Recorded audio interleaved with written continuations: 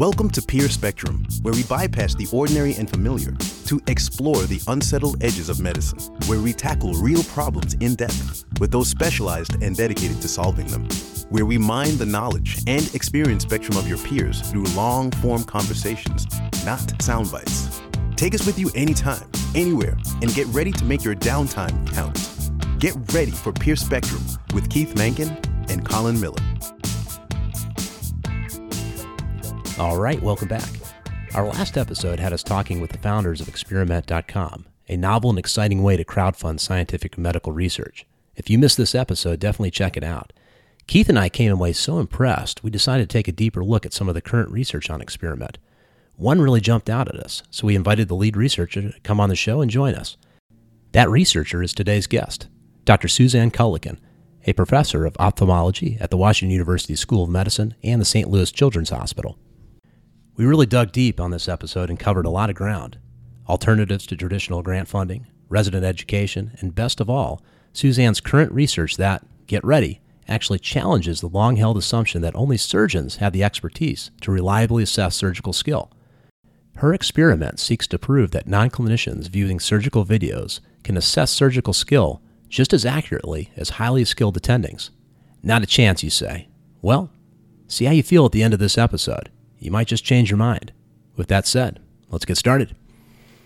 I'm so torn. We might have to have you on a second time if you're available because I want to talk about all this funding stuff and I want to talk about the experiment.com. But on the other hand, there's so much to unravel and unpack in your work that this is really exciting. I feel like a kid in a candy store here. So. I do too, actually, because I've been very excited about these topics for a very long time. And there's a little sort of small world that understands exactly what I'm getting at and are excited about it. And then there's a lot of resistance. Yes. Yeah, I bet there is. Resistance. Last episode, we had the founders of Experiment.com. And Keith and I had so much fun during that episode, we started digging through to look at some of the current research that's being posted on there and funded through this new, relatively new crowdsourcing method. Just take us through your path, Susan. We're going to get to Experiment, but give us an idea of your clinical and research interests and particularly some of your struggles early on with grant funding and how you got to where we are today. Sure. So my background is in developmental neurobiology, and I had a basic science research lab for about 10 years. And that was really my passion. I saw patients part-time and worked in the laboratory part-time, and had to spend a lot of my time and effort writing grants to try to keep the research afloat. And that was a very frustrating process where a lot of the funding agencies weren't looking for the kind of research I was doing. The review process was very onerous and tedious, and a lot of what the reviewers were asking for in the science was really not what I wanted to be doing. There was a pivotal moment that I didn't recognize at the time, but that became really important for my getting to where I am today and the research that I'm pursuing now, where I was in Boston to visit Massachusetts Eye and Ear Infirmary. They were doing an education retreat and talking about residency training, and I'm the residency training director at Washington University, and they invited me to speak. But my PhD supervisor was at Harvard at the time. He had moved from Washington University to Harvard, and I had just gotten a grant review back that had indicated I was a few percentage points shy of getting funded, and was very frustrated at the reviews I got. And a lot of the same issues are the ones that apply in the clinical research I'm doing now, in that the experiment I was proposing was really an observational study. I wanted to understand how normal development happens in the developing visual system, and had some experiments designed to be able to label cells with different kinds of fluorescent dyes to be able to follow them during development. And the criticism of the grant was that this is not hypothesis-driven research. This is an observational study, and therefore it's not science. The counter to that is we can't really do the science we want to do until we know what the landscape looks like. And my PhD mentor had made his career out of doing observational research. He was one of the first people, his name is Jeff Lickman. He's one of the first people to do what's called in vivo imaging, where you actually image in the live animal, close it up, let it run around, come back, image again. And, this was something that he struggled with when I was a graduate student in his lab. So I went to his office, since he was now at Harvard, to ask his advice about how to fix this grant. And he met me with, that's why I'm at Harvard. You're not going to be able to get funding at NIH for this kind of research. They don't understand what's important. They're beholden to Congress. It's all about outcomes now. They want return on investment, and they're not funding basic science research. And at Harvard, I can tell them I need $1 million to figure out how the brain works, and they find a donor that's going to give me that money. And I was crushed, because here I came to my mentor asking for advice on how to fix my grant, and he told me, I can't. You can't. So he said to me, what are you doing here? And I said, well, I'm trying to get advice on this grant. And he said, no. What are you doing in Boston? So I told him that I was going to Mass Eye for this education retreat, and I got onto my high horse about the ACGME milestones. The ACGME is the Accreditation Council for Graduate Medical Education. They're sort of the credentialing agency for all residency programs, ophthalmology and everything else included. And they had just come out with this milestones project where they were trying to have each subspecialty come up with benchmarks and milestones for all of the trainees in their program that they would then have to meet before graduation. But when I hear milestones, I think about the Denver Development Scale in pediatrics that was developed by watching 2,000 normally developing children and assessing what can they do and what can they not do at particular points or ages in development. This is not the way it was going with the ACGME. They came to the quote unquote experts, and they did what we refer to in science as the Delphi method, where they poll the experts and then come up with a conclusion based on the majority opinion of the experts. And I felt that this was just wrong, that this isn't the way that we would do it if we were to build it. And so it was kind of backwards.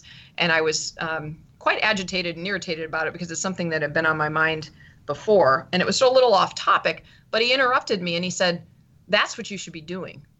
And I said, what? And he said, think about it. In your lab, there's about 5 people in the world that really care whether or not this cell interacts with this other cell.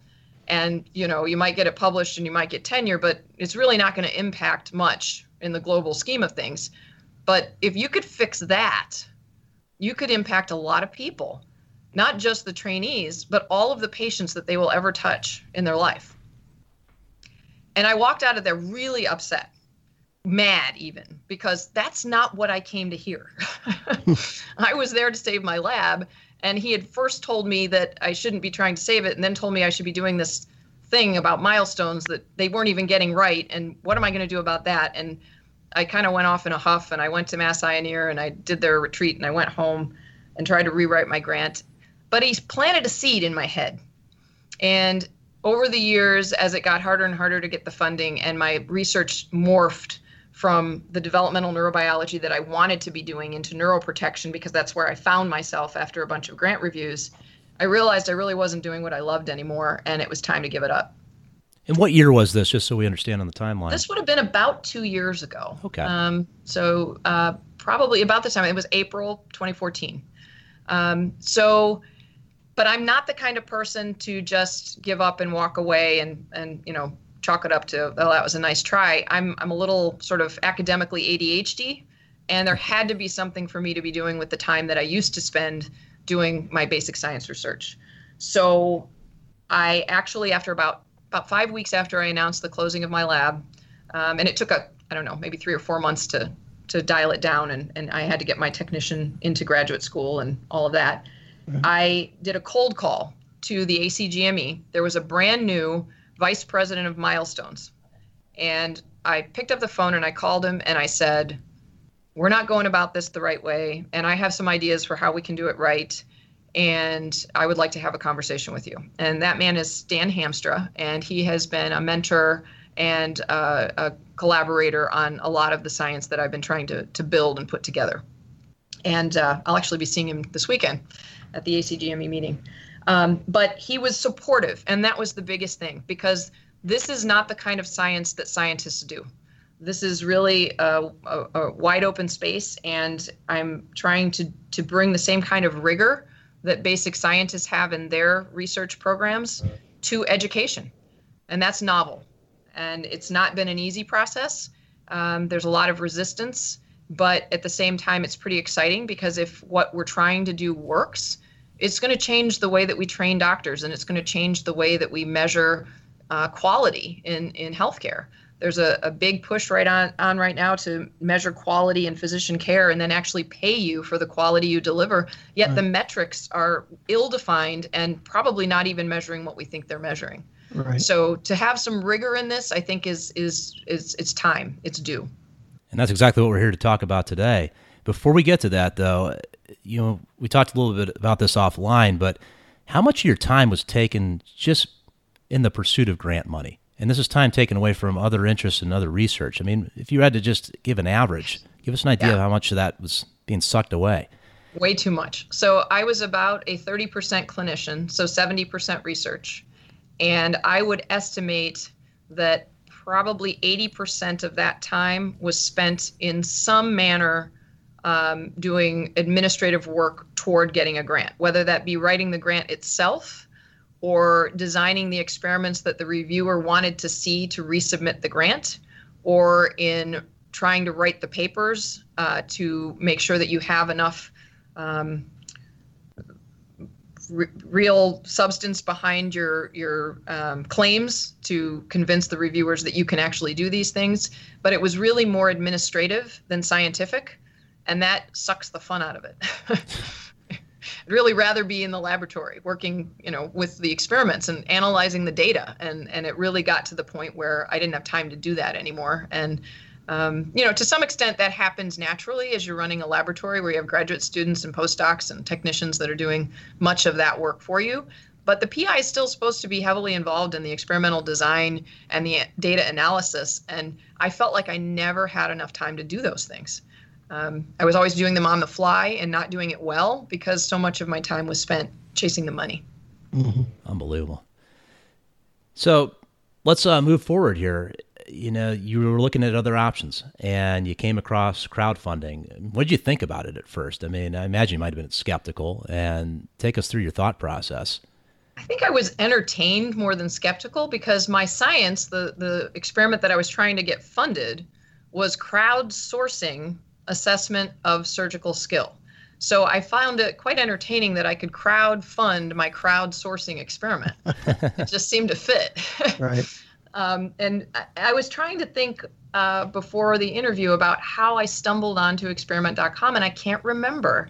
I know it was a stumbling. I literally stumbled upon it. And I'm glad I did because it was a great experience. But it wasn't something that I set out to do initially. But as soon as I found it, it just seemed like the right fit. Well, once you found it, you have an interesting hypothesis here, and that's what we're going to spend a lot of time on. Just tell us about the process of actually posting an experiment here and getting funding through this model. How did it work for you? Well, it very clearly highlighted how old I really am because it's sort of like website building. You got to have pictures, you've got to have pithy little catchphrases.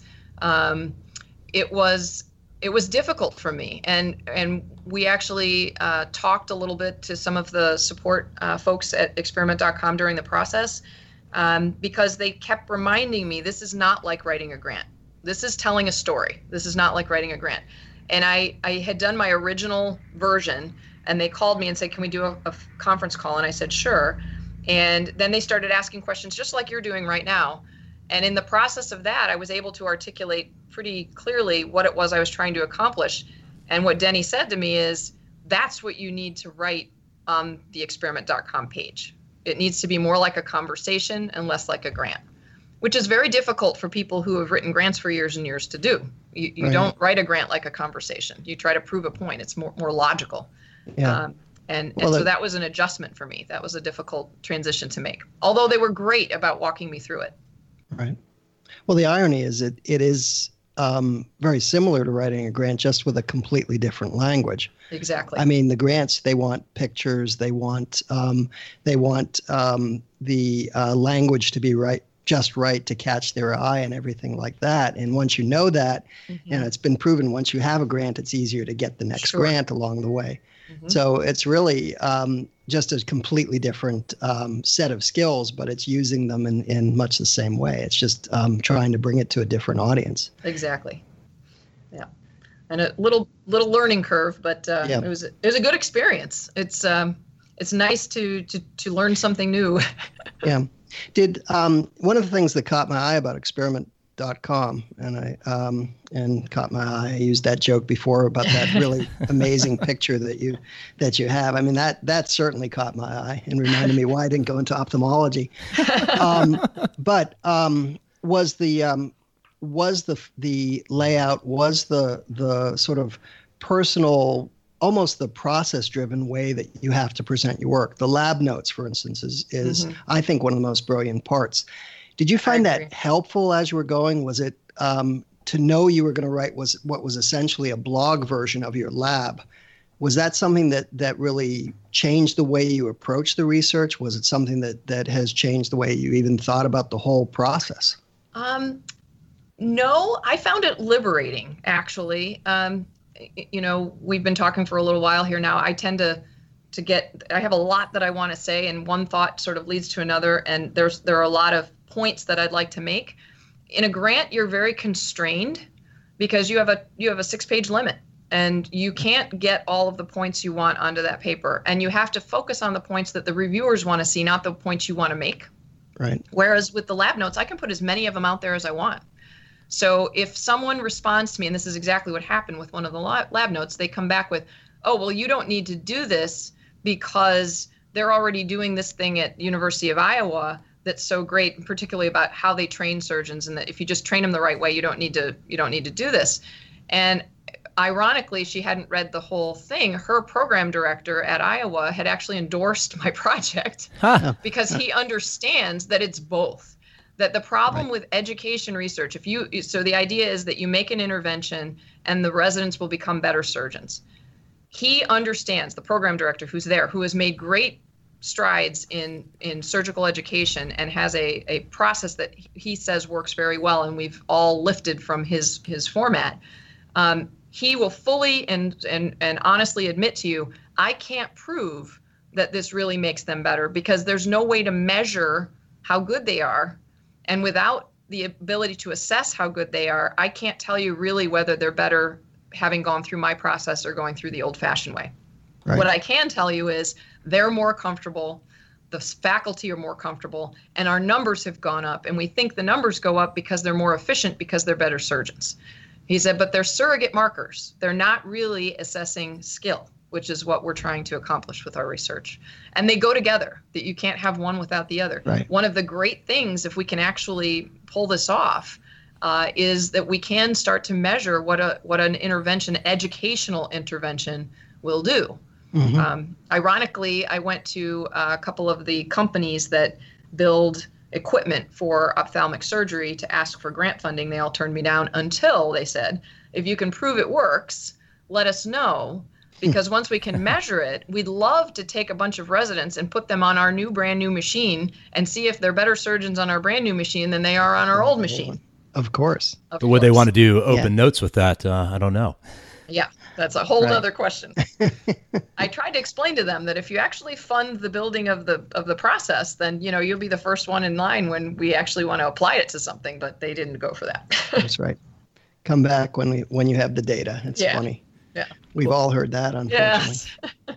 Did you find that along the way, or have you found along the way, you're getting feedback to know that there are people out there looking at your lab notes and following your progress on experiment.com? Because that's a much different thing as well. Yes, some. It's you can actually so experiment.com has I guess you call them diagnostics, where you can go in and you can see how many people have viewed your page. And when I post a new one, there are a lot more hits, and then it kind of falls off. But you can actually follow that in real time and see where you're getting the interest.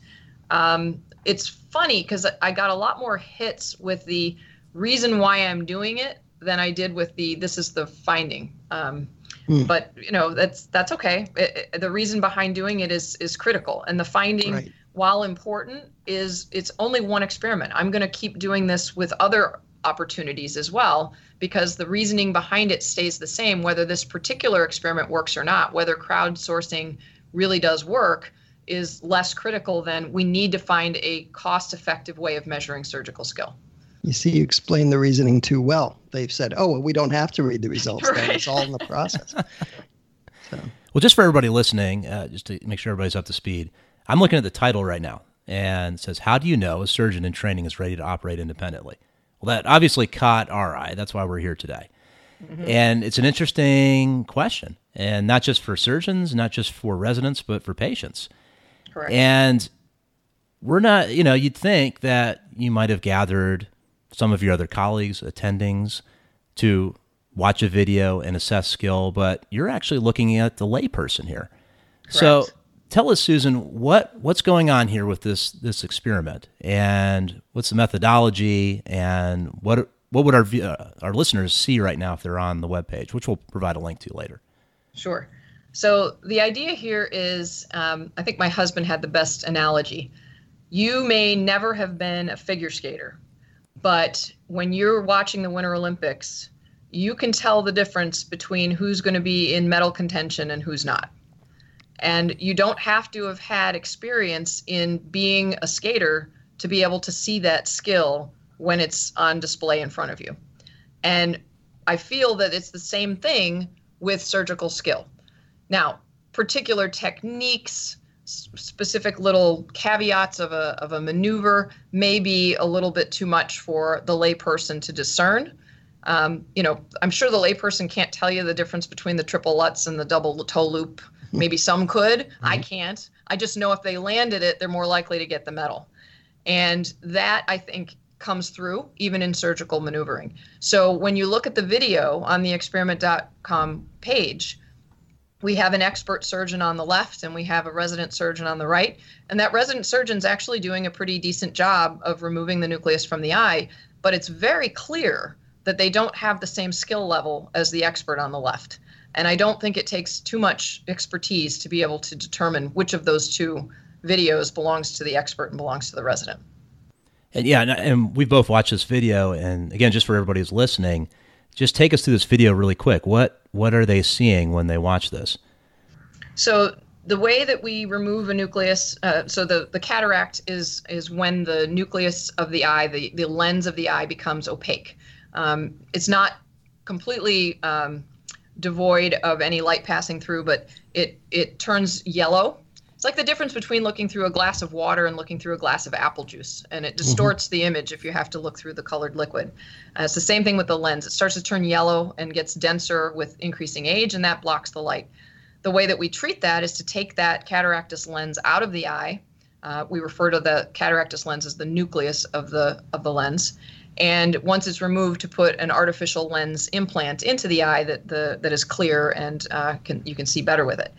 The way that that's done is with something called a phaco machine, which is an ultrasonic device that breaks up the lens into little teeny tiny pieces that then can be aspirated out of the eye. And typically this is done by putting a groove down the middle of the lens. And then once there's a groove in there, you can crack it into smaller pieces, and then you can remove each of those smaller pieces with the ultrasound machine to get it out of the eye. And it's pretty clear that's what's going on. Once you've heard it and you're looking at the video, you can see as it gets cracked into smaller and smaller pieces, it's easier for that little handpiece to just kind of suck them up into the tip, and then they go away. It's almost like vacuuming them out of there. It's a little more complicated than that because the ultrasound has to break it up for it to go into the tip, but that's pretty much what you're doing.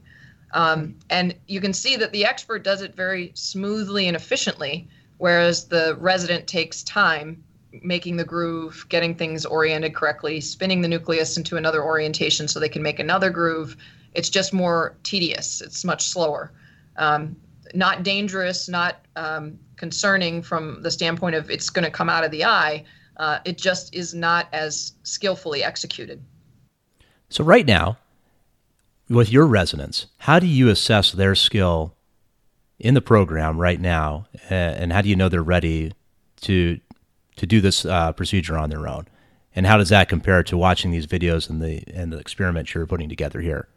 Right. So it's not close, and that's part of the problem. And it sort of gives me heart failure knowing that I'm complicit in this really lousy way of assessing. Now, having said that, people are motivated to do the right thing. What we have is we have a group of faculty who are teaching faculty who attend the resident surgeries with them, and they're sitting side by side as they go through their surgical maneuvering, and they provide feedback both to the resident and to me as the program director to say, okay, well, this is where you're struggling, this is where you're doing really well, I want you to go to the wet lab and practice this and then come back. And then over the course of a 36-month residency, they make sure that all of them are ready to be able to operate independently at the end of their training. We have one surgical assessment that we use that we're actually doing an experiment on that assessment as well to try to look to see. It has what we call content validity, meaning we used it last year as a tool to assess skill from the opinion of the attending. And that's all we have right now is the opinion of the attending. So we're trusting these people that their opinion actually means something because that's all we've got. But the tool itself, the original paper actually was published by Stan Hamstra, who's the vice president for milestones at ACGME. It was developed for orthopedic surgery, but there are only 5 choices on the tool, which is why it's so effective. Because if you have a long, complicated tool like we used in the experiment.com experiment, faculty won't use it. It's too complex, it's too convoluted, it takes too much time, they won't do it, or they'll do it badly, and that's worse. So this one, it has 5 choices. One is, I had to do. The attending had to do everything. The resident is only assisting because they don't have the skill or the judgment to do any part of the case. The second one is I had to talk them through. They're able to do portions of the case, but I had to talk through every step because they don't have enough knowledge to be able to do it on their own. The third category, which is very common for residents, is I had to prompt from time to time. There are aspects of the case that they can run through on their own without really needing much guidance, but then they hit a point where they need to be talked through it again.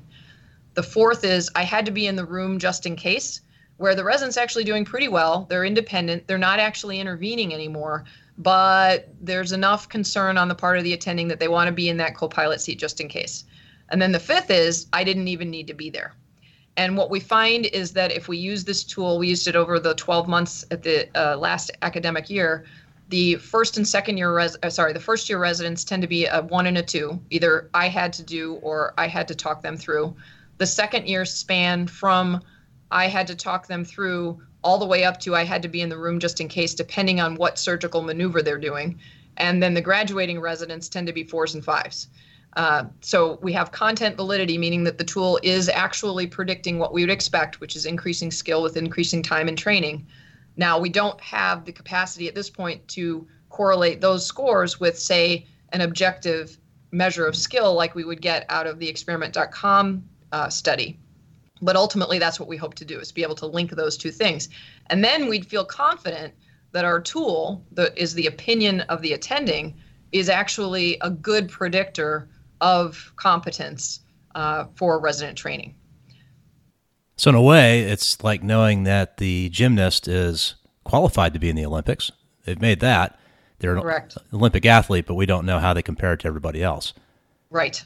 Yeah, and that's a big question. So I have my 15 residents in my program. There are 400 and some odd across the country. And, is my average resident the same as an average resident somewhere else, or is my average resident actually really not very good compared to the other average residents across the country? And without the ability to be able to measure these things across a large group, I'll never know the answer to that question. So right now, though, could you set up panels of experts to do this? I mean, you talk a little bit about the figure skaters and say, well, they can't tell a triple axel from a triple Lutz, which is true. But isn't that something that you kind of would like to know, especially as you get towards the stage where somebody's just about to step up into practice?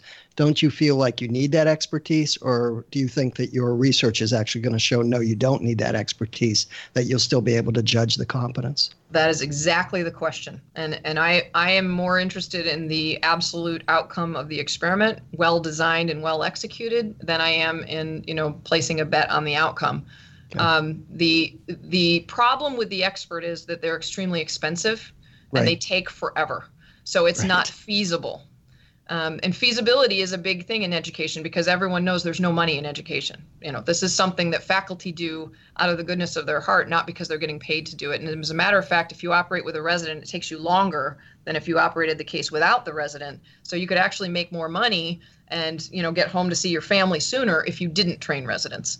So there's really a disincentive for educating residents. So anything we do to put additional onus on them, with asking them to now go home and review the video and grade it with this long onerous tool is really not going to happen. It's not a viable solution.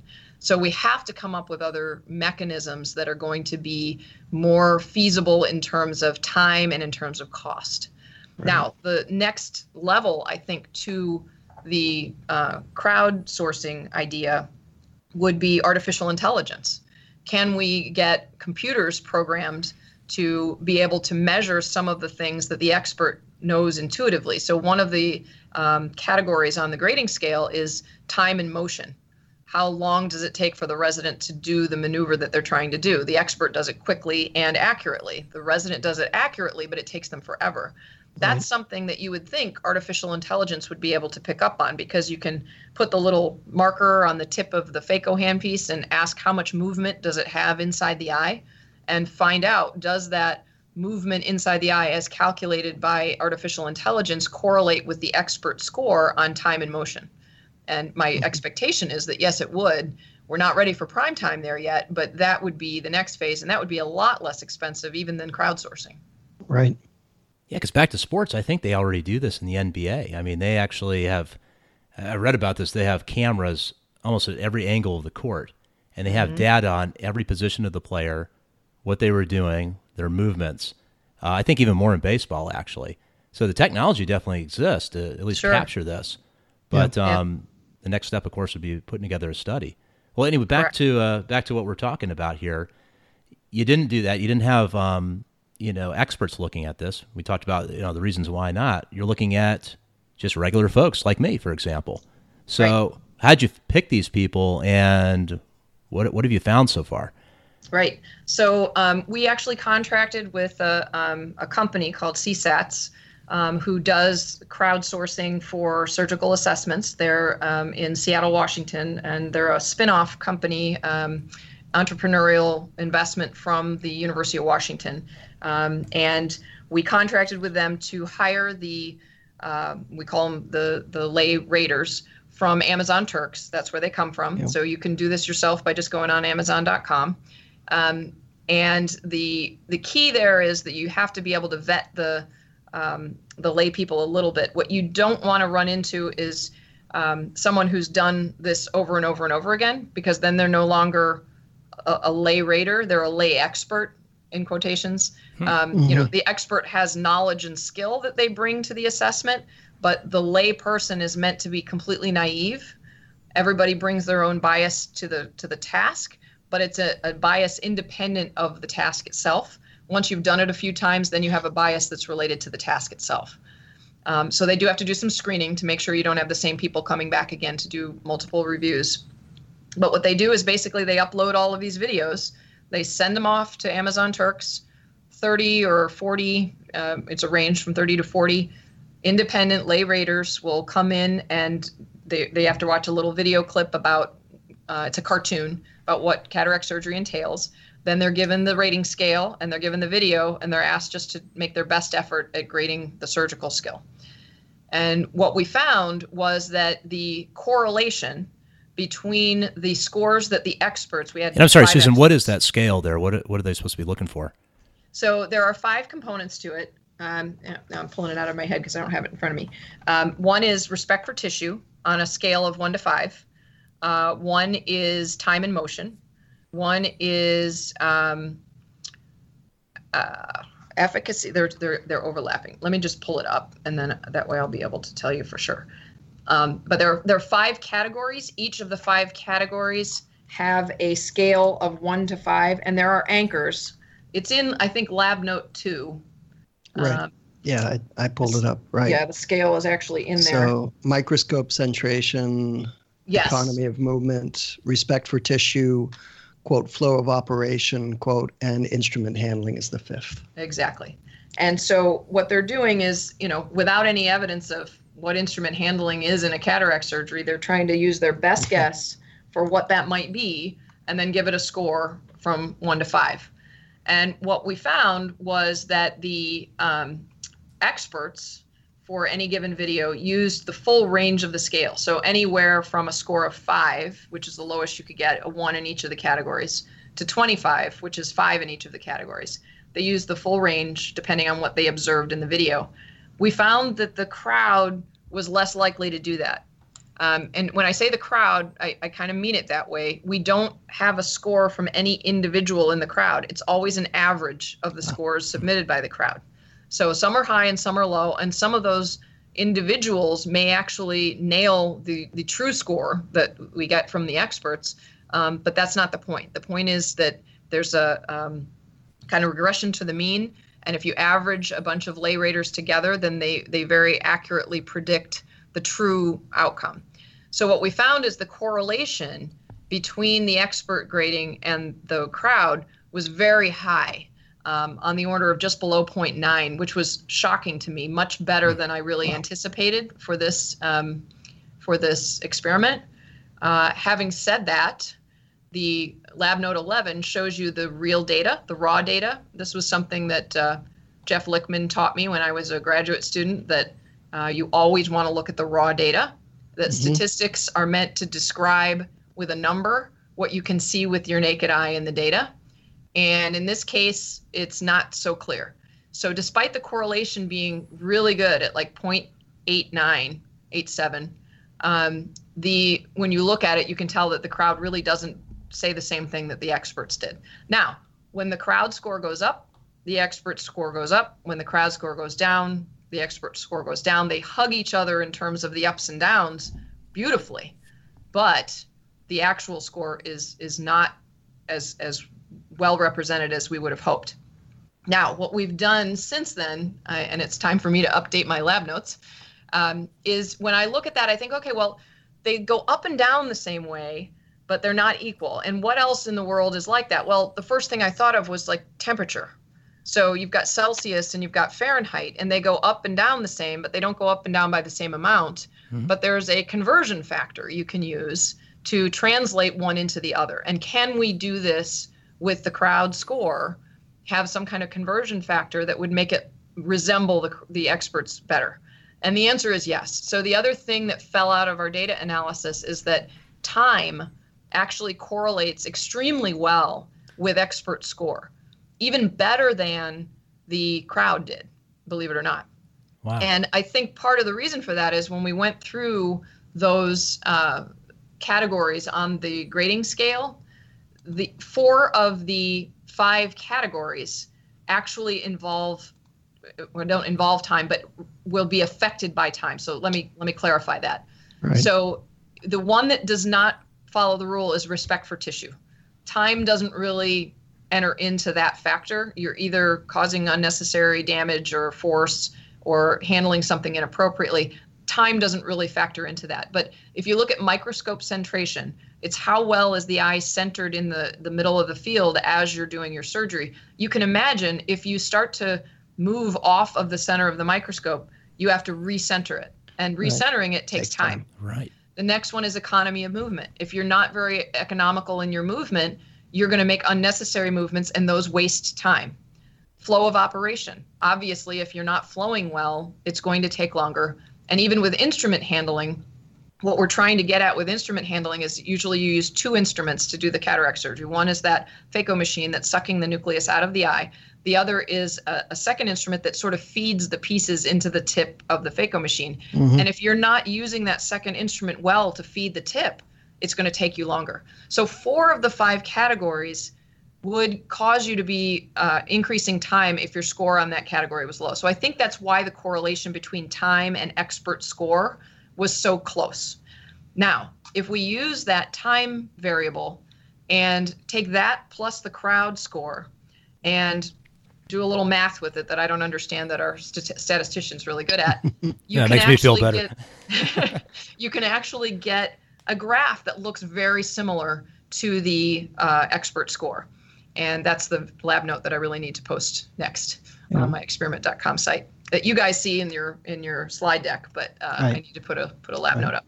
So Susan, a quick question: if the time correlates so well with the expert, why use the crowd rating at all? I'm just being devil's advocate about this, but it seems that there's a good correlation. Absolutely. But again, correlation is not the same. So it's not really linear.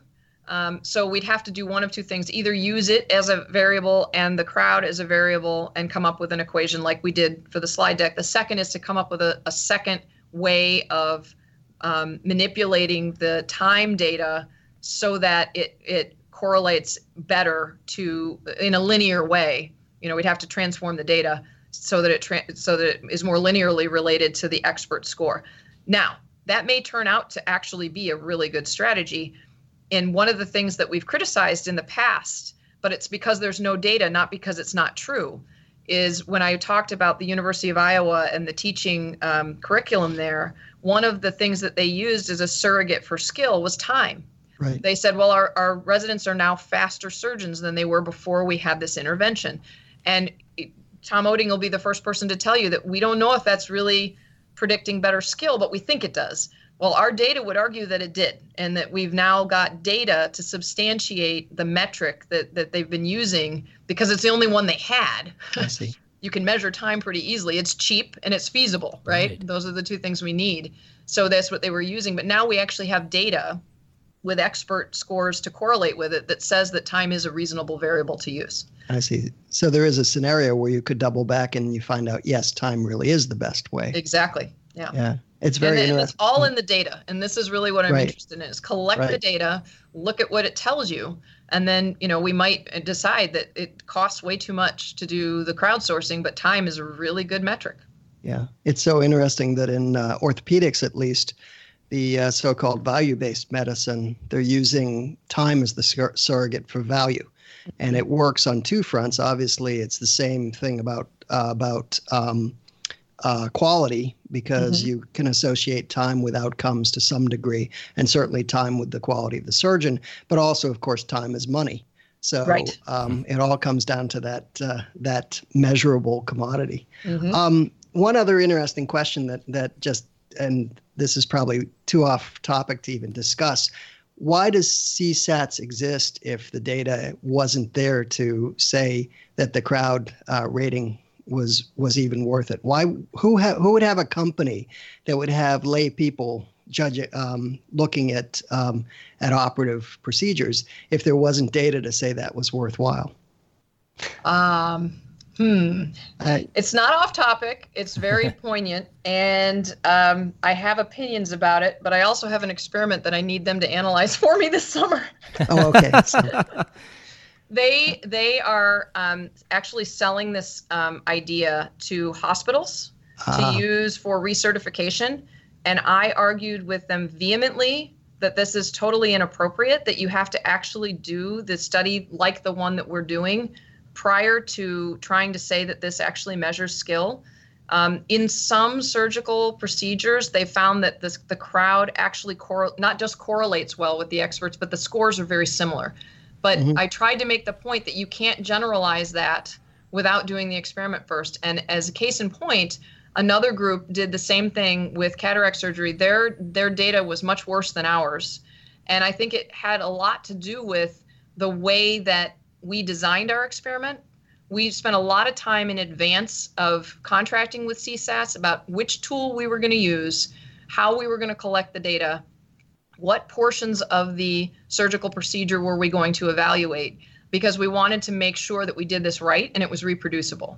And their take on it was, look, if there's one of these tools out here, and the one that they used is something called the Grasys. We chose OSATs for a good reason. They used Grasys. We didn't think Grasys was a good tool, and they used Grasys for their other experiment. And I don't think it was that the idea was wrong. I think it was that they chose the wrong tool because they didn't put a lot of thought into it. They said this is a published, validated, and reliable tool to grade surgical skill in ophthalmology, and therefore we can just give it to the lay people and it's going to work. We looked at it and said, no, there are a lot of elements on Grasys that are, what do you think the resident's judgment was? You can't answer that question from a video. And a lot of the verbiage in the tool were things like that really were asking for higher level judgments to be made in doing the grading. Whereas OSATs is really, it's about, you know, the verbiage is something anybody could understand. They kept the eye centered. They maintained a good view with the microscope. I think any lay person can understand that. They don't have to have knowledge of the actual maneuver to be able to get what they're getting at there. And the Grassus the verbiage was different, such that I think you had to have a little bit of expertise to be able to use the tool appropriately. So it's a little, the other thing about CSATs is it's prohibitively expensive. Right. And their business model is to sell this to hospitals to use for credentialing. Their business model is not to use this for education. Although they've tried to sell it to education programs to use to grade their residents, but a year's worth of assessments is $30,000, and we certainly don't have that kind of budget in our residency program. Right. So it's really not something that I see, and I kind of in my talk I think used an asterisk next to cost effective or affordable, because if you go through CSATs, it's not. But if the experiment works, we can go through Amazon Turks, and that really is less expensive. Right. Interesting. And just something, someone may wonder about this, but we have to have something to compare this to, obviously. So we look at the expert panel. Tell us about them a little bit, because one, how many experts did you use in this? And is there anything out there where you might, I mean, obviously each residency program might be a little bit different than other ones. We all see surgeons who come out doing things a certain way because that's the way they were taught to do it. Mm-hmm. Have you ever thought about comparing maybe a group of attendings against a group of attendings at another university? Would that even be worth doing? So that has been done. That's the tool that's validated and reliable. That's what they say it's done. So if you take different experts and you use the tool, you get the same answer. And so I have not repeated that. I'm trusting on face value that when they publish that, it's true. What I can say is that my expert panel was made up of experts from multiple institutions. We had one from Boston University, one from the University of Pittsburgh, 3 that were affiliated with Washington University, but 2 of the 3 are actually in private practice in town. So they're not part of they're part of my teaching staff, but they do didactic lectures. They don't actually train our residents in surgery. So, and I did that on purpose because these are my residents, and I didn't necessarily want the surgeons who were teaching them, grading them, because they might have some suspicion about which surgeon was which video. And I wanted that completely out of the whole point of the video is to make it unbiased. So these are people who would never interact surgically with any of these residents, with the exception of me. I was the 5th expert, and I don't teach cataract surgery. I only teach strabismus surgery, so I felt like I would have no idea which resident was which as I did the grading. So I tried to get a diverse group of experts.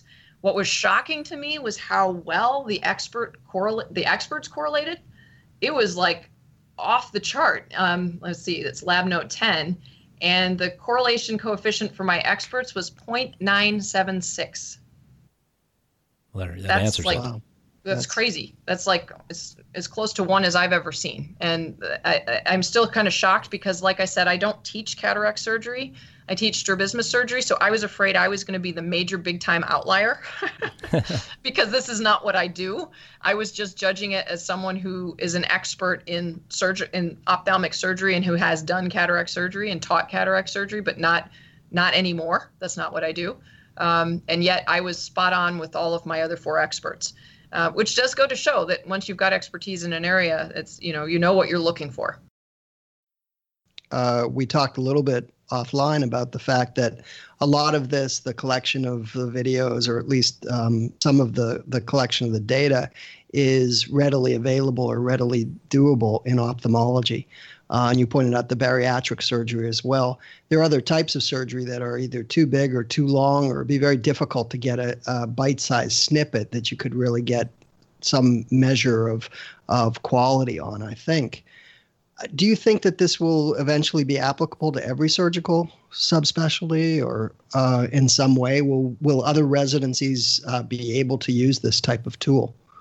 I think it will, and certainly that's what CSATs is banking on. They say it can be applied to anything, anytime. And I do agree that it could be applied to just about any assessment of skill. How you do that, how you execute it, is going to be constrained by the types of surgeries you're actually doing. And you're absolutely right. Some are too long. Let's just go with cataract surgery. Cataract surgery is very short. Right. But the experts really, the lay raters really have to have a 10-minute video. This is the constraint that we have. And while an expert can do a cataract surgery from beginning to end in 10 minutes, a resident cannot. So we chose just the disassembly of the nucleus, that one what we call key portion of the case, to be what we recorded and sent off to the expert or to the lay people to review. And so that was only one little piece. So you could make the argument that in order to determine whether they're competent, you'd have to have 6 different 10-minute videos where they do the capsulorhexis, and then they do the nuclear disassembly, and then they do the IA of the cortex, and then they do the lens implantation, and each of those would be a separate video that needs to be assessed. I don't know that that's true. We'd certainly have to do the experiment to determine whether it is, but in just as many years of teaching residents as I have, if you can take apart the nucleus, then your skill's not going to be any better or worse in that step than it is in one of the other steps, or at least not to the point where you're going to be competent or incompetent based on which step you're looking at. Maybe better at one step than another, but you're still going to be able to be at a certain threshold level.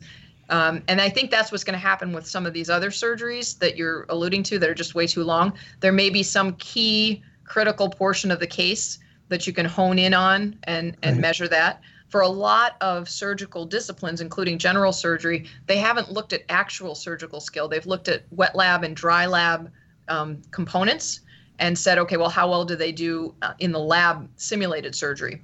Mm-hmm. And the bulk of what's published is actually on simulated surgery, not on surgery itself, which is one of the things that's so interesting about ours is it's real surgery. It's the actual procedure. And I think that's where this needs to go. That should be the next step. Yeah. Well, the question I would have, even in ophthalmology, is does competence in cataract surgery equate to competence in ophthalmologic surgery across the board? I mean, does that mean that these people can do strabismus surgery or some of the other ones?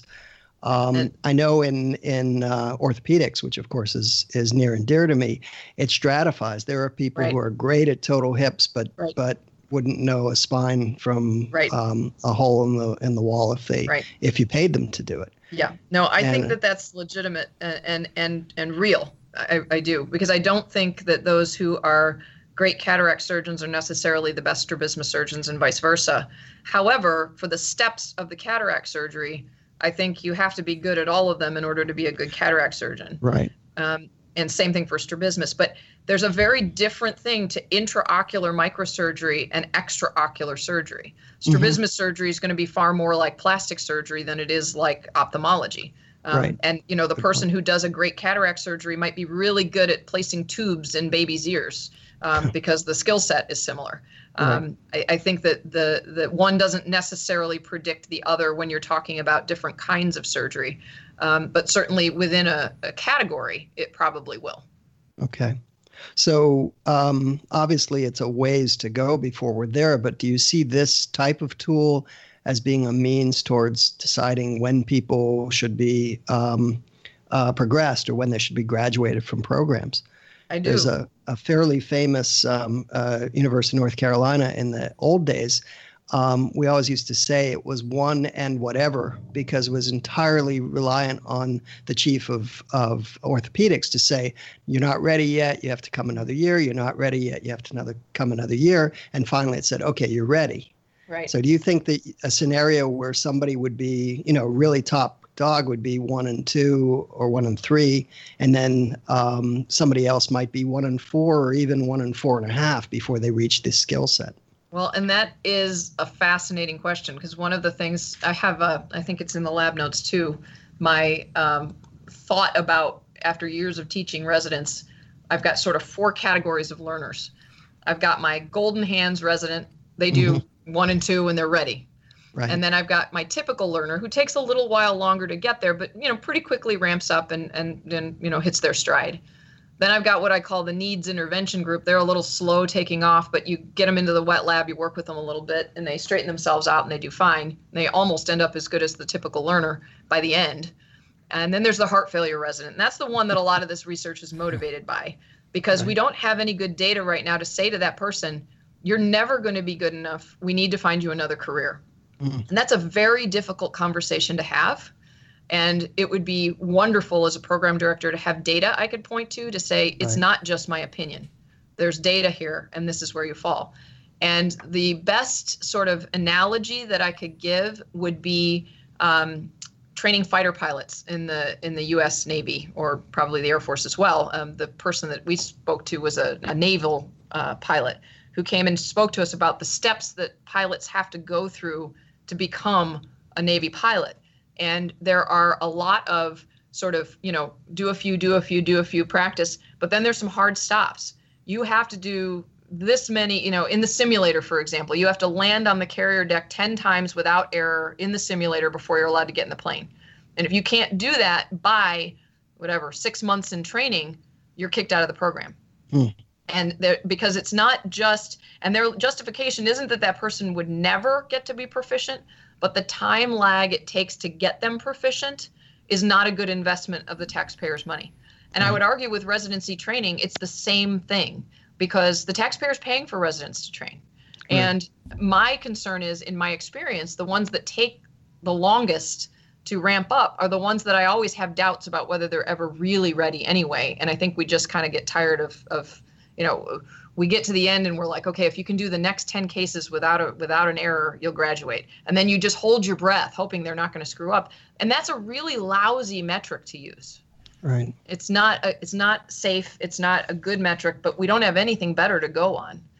And we have to give feedback to the trainees. We can't just arbitrarily say, you're not good enough. We have to say why they're not good enough. We have to say, okay, well, these are our thresholds, our benchmarks that you have to achieve for us to say you're good enough. And, right now they're arbitrary, to be quite honest. Yeah. And if you look at go ahead, Keith. Go ahead. Well, I was just going to say, you've used the Denver Development Scale as sort of a model and a guide to some degree. And really, I was a pediatric orthopedist, so I saw a lot of developmental orthopedics. To some degree, it wasn't necessarily where they were on the scale, so long as they were making the progression that the scale shows they're supposed to do. Right. Do you think that this will give you the tools to say, maybe it's not that important where a person scores on the first year, but it is important that by the second, third year, you're seeing a genuine improvement, and it's along the same scale as what you see the people who get out into a successful practice are. Exactly. So, for example, my husband's a pediatric psychiatrist, and he uses the analogy that there's very good data, despite parents pressuring their kids to learn how to read preschool, that if you learn to read in kindergarten or you learn to read in second grade, by fourth grade, your reading proficiency is the same. Right. So that's what we want to know, is where are you in fourth grade? Now, if you're not reading well in fourth grade, now we have a problem, and now we need to get an intervention. Right. And that's what we're concerned about. So that's why I like the Denver Development Scale, because it doesn't tell you sort of where some of those boxes are very long. Some of them demonstrate a very broad range of development of a particular skill. Walking, I think, for example, is, first walking independently is a very broad range. Lots of kids do it early, but lots of them do it late. And yet they all end up walking by their 18 months. And if they're not, then they probably ought to see either the pediatric neurologist or the pediatric orthopedist, because something's not right. And how big that box is will be some of what we're looking at. How big should that box be? Right. And asking what the normal development of a resident is something that I really would like to focus on, because no one's really ever asked the question, or at least not tried to collect data on it in a way that would help inform how we should be teaching, when we should be teaching, and what our assessment at the outside is going to look like, so that we can say that they're competent. But some of the problem is the teaching styles, and there are sort of set curricula, but not necessarily so set that the teaching is the same from institution to institution. Right. So you can take really broad groups of people. If you can get thousands of people the way they did in Great Britain to do this, but aren't there still going to be pockets, because let's face it, there are residencies that just don't teach that effectively. Right. There will. And so that actually was a criticism in my grant. when I sent it off for review, they came back and said, well, because there's no consistency in the education, you can't do this. And again, going back to my sad story about losing my lab, where I was trying to get a view of what the normal development looks like before we do hypothesis testing, my whole point is we don't know what that looks like right now.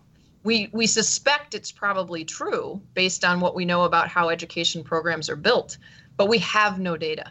And if we had the data, then we could say, wow, there's these 4 outliers out here. What's with them? And then you can go and ask them, and you might find that they're just a dysfunctional program and the ACGME should shut them down. But you might find that they say, oh, well, of course they don't know how to do strabismus surgery yet. Our residents don't do that until 3rd year. Their rotation in pediatrics is at the end of 3rd year. And then you go, oh, okay, well, that makes sense. And you don't know why they would be an outlier until you know they're an outlier. And I think you really need to have that initial data set to be able to do the hypothesis testing about why are there outliers. And then next step too is people who are out in practice. I mean, we all know maybe a general orthopedist who does a cervical fusion maybe a handful of times a year because that's what their town supports. And the hospital may have a concern about that, but they don't have anything to come back to and say, we're not sure if you should be doing these here or not. But if you're able to compare what that person's doing to someone who's very busy at a busier practice, it also gives the hospital tools that not all doctors are going to want to have. So there's just so many ways this could go. I mean, well, and I think there's a lot of resistance. There's a lot of resistance to this kind of work, and I think it just has to get out there. And again, we don't know what the data is going to show. It might show that there's really no problem, that surgeon's doing a fine job, and that there's no need for them to drive to the next town. But we may not. And I think ultimately it needs to be transparent. And when we have good tools that are measuring what we think they're measuring, and the problem is now we have no tools, and the tools we have, we don't know if they're actually measuring what we think they're measuring, with some new data that would indicate maybe they are, like time. Once we have that data, then we have to be transparent about it and say, this is what we know, this is what we see, and then let patients decide. If they find that the difference between the 2 surgeons is a 10% increase in, post-op infection, they may decide, well, shoot, I can just take some antibiotics after that and end up fine anyway, and that saves me the 3-hour drive to the university center to get my surgery. That's their choice to make. But we don't even know what it looks like yet, and so we can't give patients options because we don't even have the data to be able to help inform them.